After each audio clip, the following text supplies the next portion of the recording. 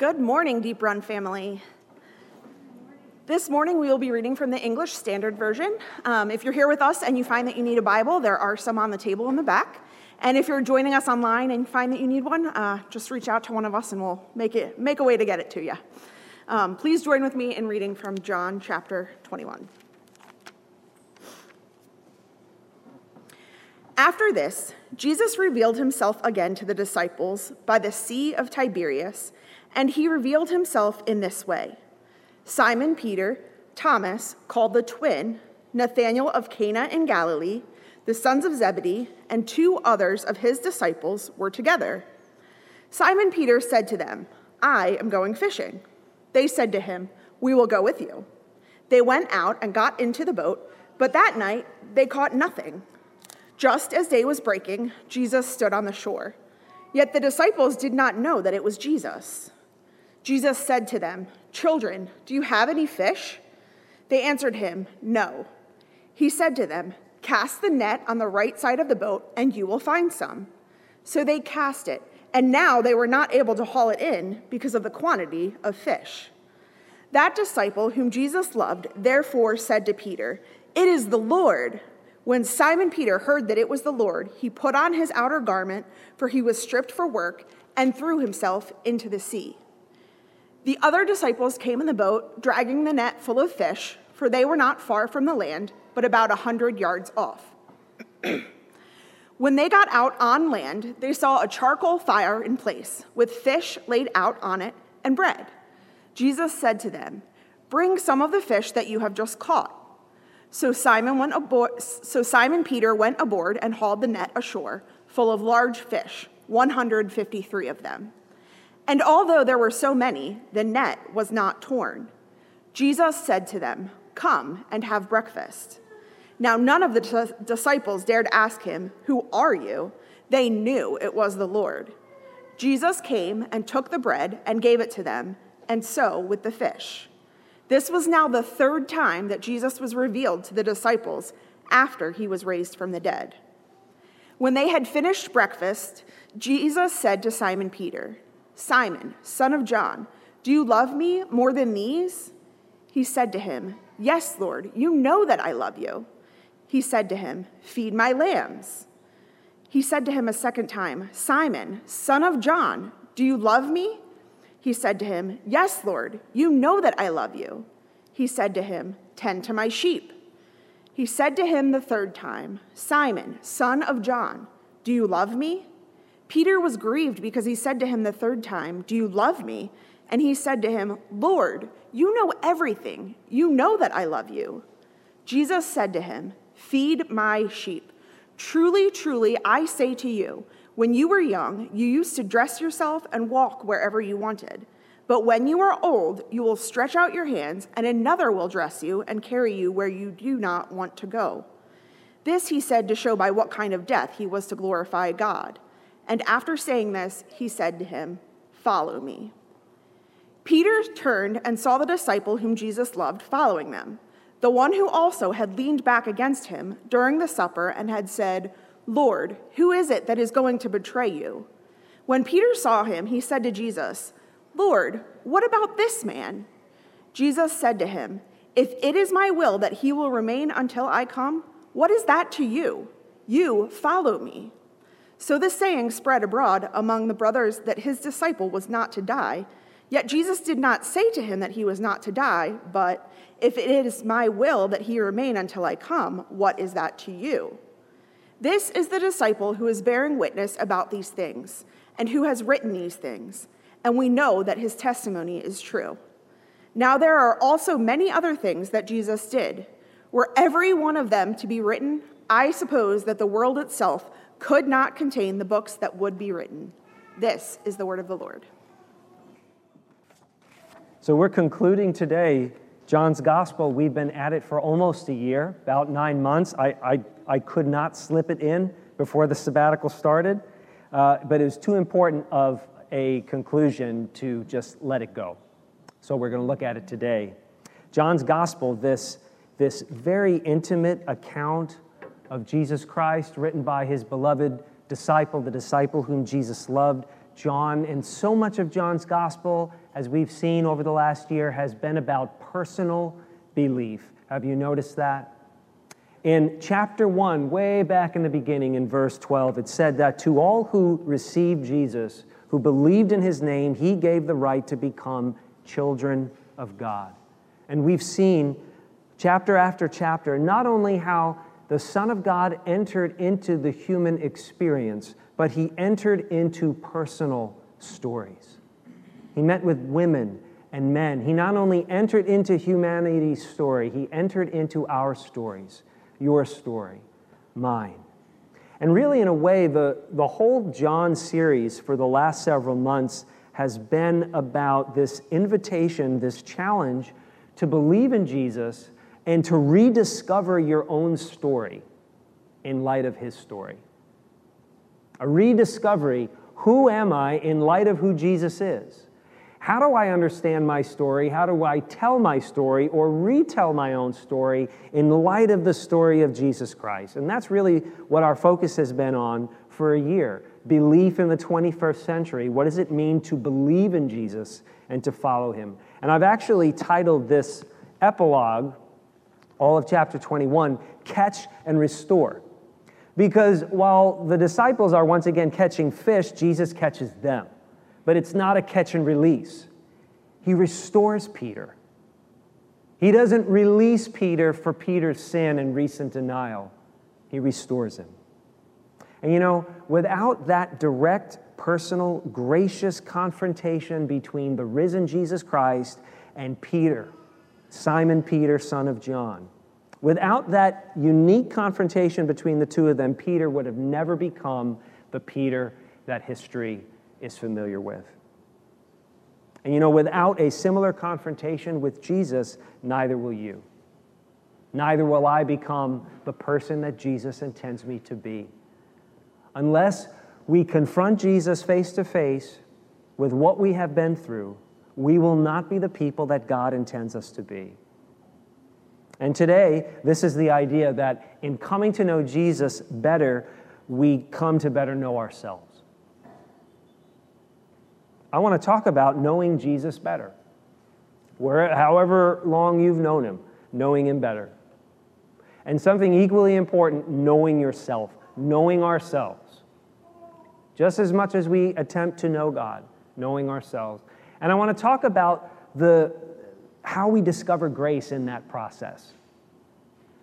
Talking about knowing God better, knowing ourselves better at the same time, and the grace that we discover in that process as we walk through our lives following Jesus, believing in him.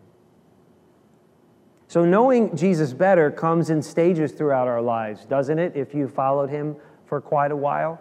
You don't discover all of him all at once, but he's a person. He's a God who is a person. And so we discover him more and more. We get to know him better as we walk with him. And that was true for these disciples. Think about where they are right now. They have spent 3 years with him. 3 years of ministering to people. 3 years of being taught by him, ministered to by him. They have just endured this traumatic crucifixion. They have just endured this astounding, unbelievable, world-changing resurrection. And still we see in John's gospel that they have more to learn about their Savior Jesus, their rabbi. Even here at this moment after the resurrection, they're experiencing more, they're learning more about what it means to believe in God's Son, what it means to follow Jesus. So you may have noticed this is, the passage tells us, this is now the third time that Jesus has appeared to them. They've already seen him twice in Jerusalem, if you look back at chapter 20. But now where are they? They're back in their own stomping grounds. They're back not in Jerusalem, but to the north in the region of Galilee, by the Sea of Galilee. John calls it the lake of Gennesaret, the Sea of Tiberias. It's the Sea of Galilee. They're back where they used to live and where they used to work, right? And what are they doing? They're doing what they've always done. They're fishing. And they're doing something else they've always done, not catching anything all night, right? They're back to their old profession. They're back to their stomping grounds. You know, now, We shouldn't judge them for that as though they had this tremendous lack of faith. Like, Jesus just rose from the dead, and what you're fishing again?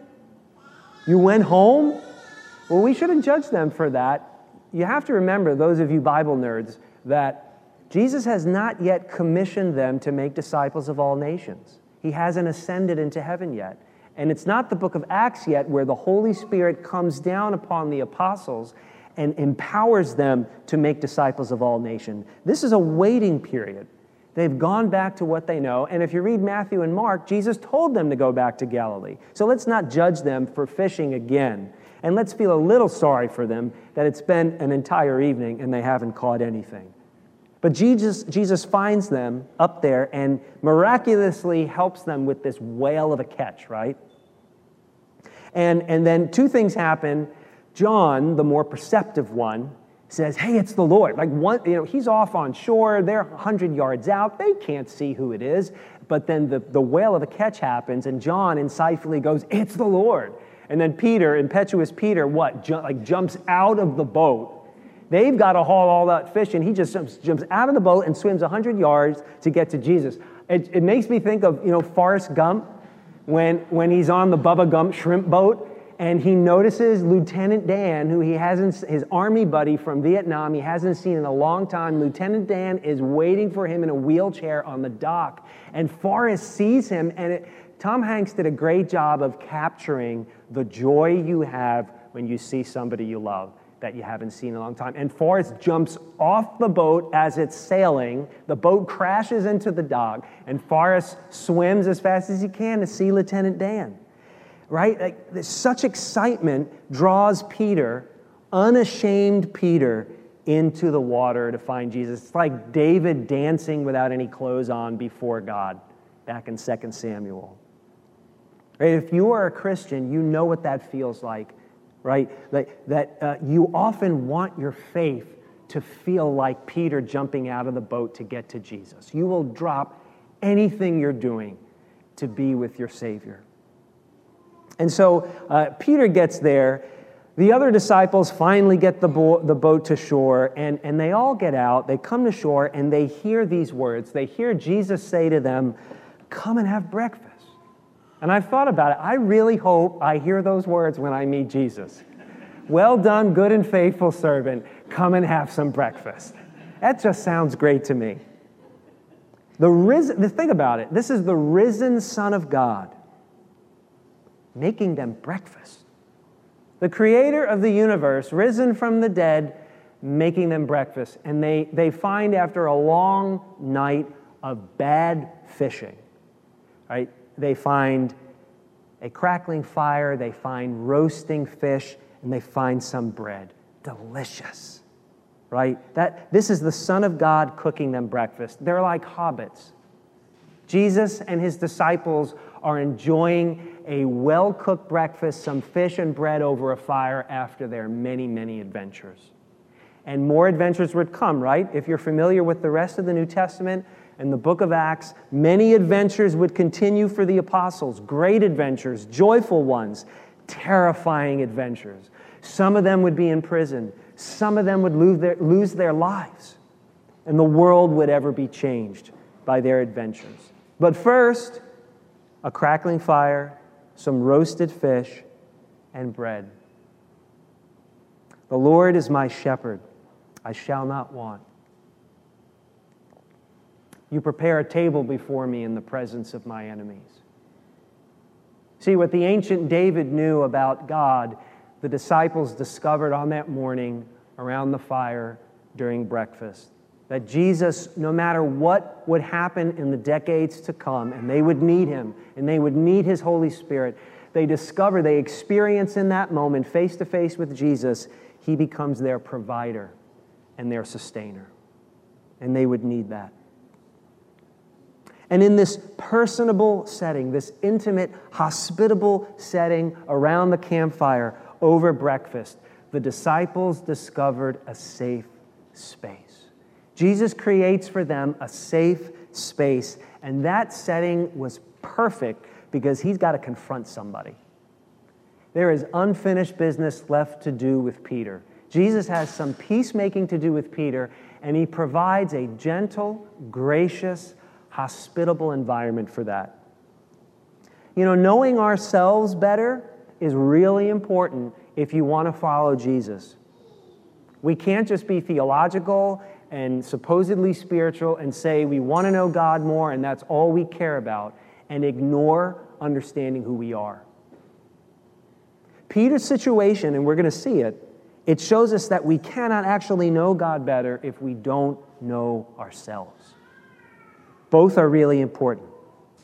In verse 15, so breakfast is over, and Jesus looks at Peter and says, "Simon, son of John, do you love me more than these?" And here things get awkward. This is the Peter who, in his boldness and his arrogance and in his presumption, always was putting himself out above all the other disciples. You remember these things? How earlier, the Last Supper, the night of the Passover, he says to Jesus, no, you're not going to wash my feet. I'm not going to let you do that to me. You're too good for me. They may let you, but I'm not letting you wash my feet. And then he said something like, oh, even if everybody deserts you, I'm not going to desert you. I'm going to lay my life down for you. And then trying to defend Jesus later that night by cutting some poor guy's ear off. Peter's always putting himself out there. And now Jesus is essentially saying, do you really love me as more than everybody else? You've been saying it all along. Do you really love me more than these? Don't forget, Peter had denied Jesus. After bragging about how he would die for Jesus, Peter, nobody else, Peter denied that he even knew Jesus 3 times.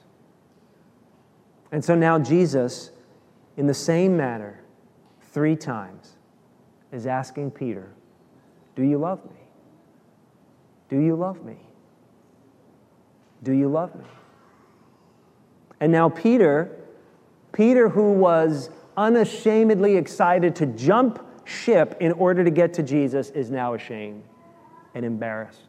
And with his tail between his legs, unable to avoid his denial anymore, he says, exasperated 3 times, yes, Lord, yes, you know I love you. You know everything. You know I love you.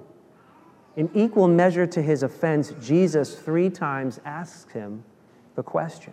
And 3 times his grief mounts, his shame mounts. He's aggravated. He's sad. Yes, you know I love you. Do we really have to bring this up? And if you're a Christian, you also know what that's like, right? What it's like to live in your shame because you've let God down. When your lack of faith brings you to shame and embarrassment and self-hate. And that's where Peter is right now. And Jesus goes on to describe to Peter how, he would lay his life down for Jesus, decades to come. Now, you might think that Jesus' method here is pretty harsh on Peter, but it's actually not. Alicia Myers, in her commentary on John's Gospel, said that one particular sheep needed to be reintegrated into the flock on his way to himself becoming a shepherd.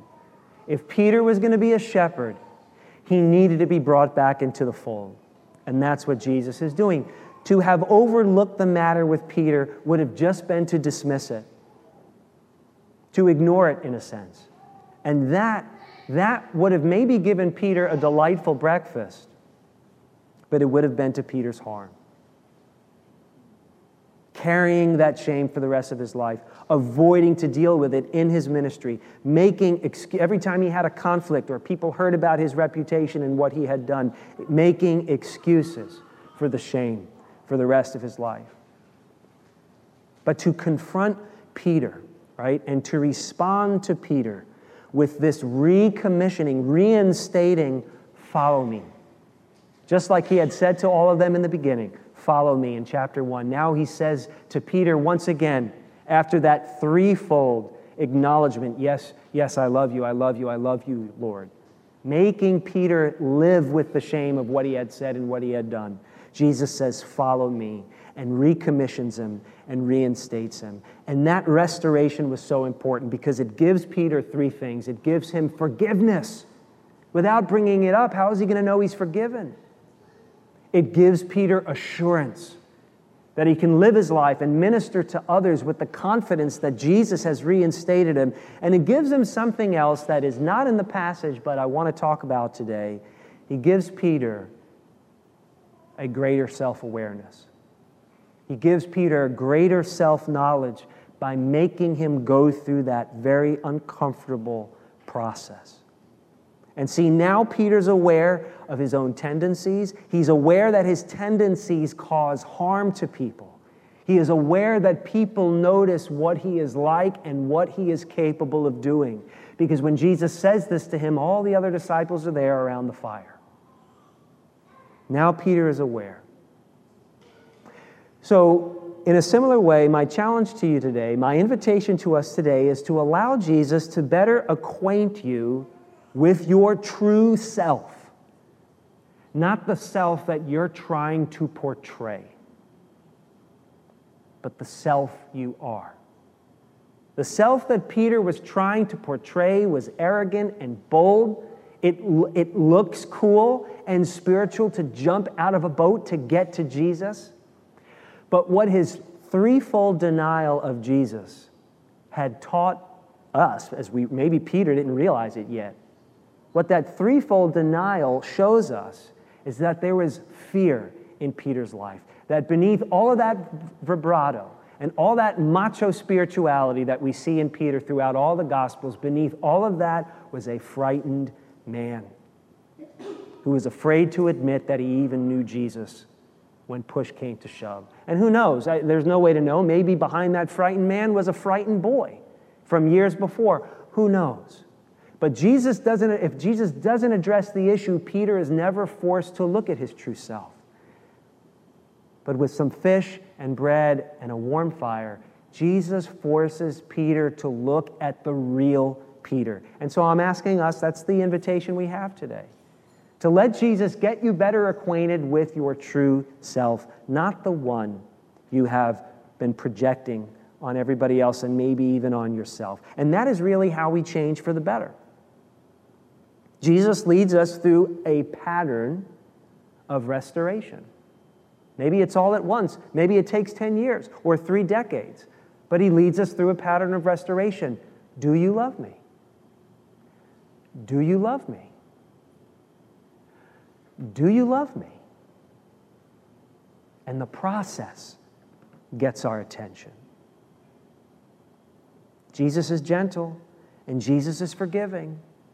But repentance is still a painful thing for us, just like it was for Peter. We have to face our sins. We have to comprehend. Chrissy was saying this earlier to the children. We have to face our sins. We have to comprehend our sin, our faults, not just our neutral mistakes, right? Our lapses of reason or forgetfulness, but our moral sins. We have to face them and deal with them until we're angry, until we grieve over how they've impacted other people. We have to face the real us. I have to face the real Brian in the presence of Jesus until I am grieved over my impact on the people in my life. That is how I change. We cannot move forward with Jesus unless we know our true selves. The psychologist David Benner wrote a really good little book. Becky and I have been reading it together this summer, The Gift of Being Yourself. And this is really what he's talking about in this book. And he says, deep knowing of God and deep knowing of self always develop interactively. Doesn't that make sense? When you see Peter interacting with Jesus, Jesus drawing Peter out. And David Benner says that's how we change, through the interaction. He goes on to write, the result is the authentic transformation of the self that is at the core of Christian spirituality. And you may be thinking at this point, well, gee, that sounds terrifying. Interacting with other people about my brokenness? Interacting with other people about my own sin and my shame, about my true story? I'd rather just go to a Bible study and answer questions in a study guide and talk about theology and church history and evangelize people and talk about the cool things our church is going to do. But to be authentic about my true story with other people, this sounds frightening. But until you do it, you're living a lie. You're not being real with people. And in a sense, you're not being real with yourself. Just like Peter was living a lie if it had not been for Jesus confronting his sin. The psychiatrist Kurt Thompson, in his book, The Soul of Shame, great book, has helped me tremendously. He writes, "In order for me to be liberated from the shame I carry, I need someone to be able to say to me, 'You're right, you were wrong to have done this.' I need to hear that my behavior was really bad as I think, if not worse, while simultaneously sensing that the person I am confessing to is not leaving." I just want you to listen. If any of this sounds interesting and you want to write it down, just find me later. I'll give you the quote. You can have it. But listen. Don't get caught up in taking notes. Just listen to that. We need somebody to say, yeah, what you have done really did have a bad influence on me, or it really did hurt me. It really was a mess, but I'm not leaving. And that's what Jesus does for Peter. Do you love me? Do you love me? Do you love me? The undercurrent there is, you denied me 3 times. Do you remember? Not too proud of that. But then he says, follow me, Peter. Follow me. I'm not leaving you. And that is what Jesus will do for you if you face him. Yeah, it really was that bad. You really do have that impact on people. But I'm not leaving you. Denying who you are, denying who we are, we cannot grow in knowing ourselves or knowing God. Once again, that other book, David Benner, again, he wrote, "Until we are willing to accept the unpleasant truths of our existence, we rationalize or deny responsibility for our behavior. Thus, now he brings it to Peter. Thus, refusing to face and accept his cowardice and fear, Peter may, for example, have explained away cowardly acts by focusing on the circumstances." Now, think about what Peter would have been like if Jesus didn't have this sit down with him, this come to Jesus moment with Peter. What a lousy apostle Peter would have been. He would have been fiery like always, confrontational like always, maybe a great public speaker, but incorrigible. Like so many of our politicians and frankly so many of our church leaders, somebody with talent, with a stage presence, with a lot of giftedness, but a tyrant. Somebody who is unwilling to receive advice, somebody who always deflects and explains things away and makes excuses for themselves. He would have been a terrible apostle because on his own, by himself, left to himself, he would have buried his shame, the shame of denying his Lord. And you even see that propensity in Peter right afterward when he deflects. He deflects and asks Jesus about John. What about that guy? What about him, Lord? And Jesus essentially says to him, that's none of your business. That's not your story, Peter. You follow me. What a lousy pastor I have been. What a lousy husband and father. Just ask Becky, ask my older kids, ask my last church. The congregation that had to put up with me as a young pastor, ask any of them. And if they're like, what? Just find me and I'll tell you. But I have been a lousy everything so many times in my life by denying the truth about myself in the moment.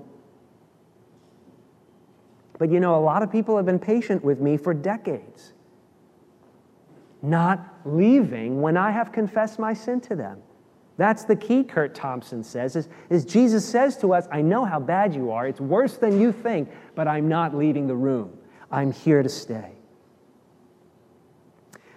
I think we're afraid of confronting ourselves. I think we're afraid of confronting our experiences, especially our past ones. I think we're afraid to confront our tendencies, the worst in us, and to confront our sin and all the things that have shamed us.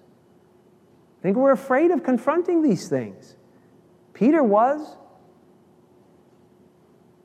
You know, Ted Lasso quoted Jesus and then put his own spin on it and said, "The truth will set you free, but it will piss you off first."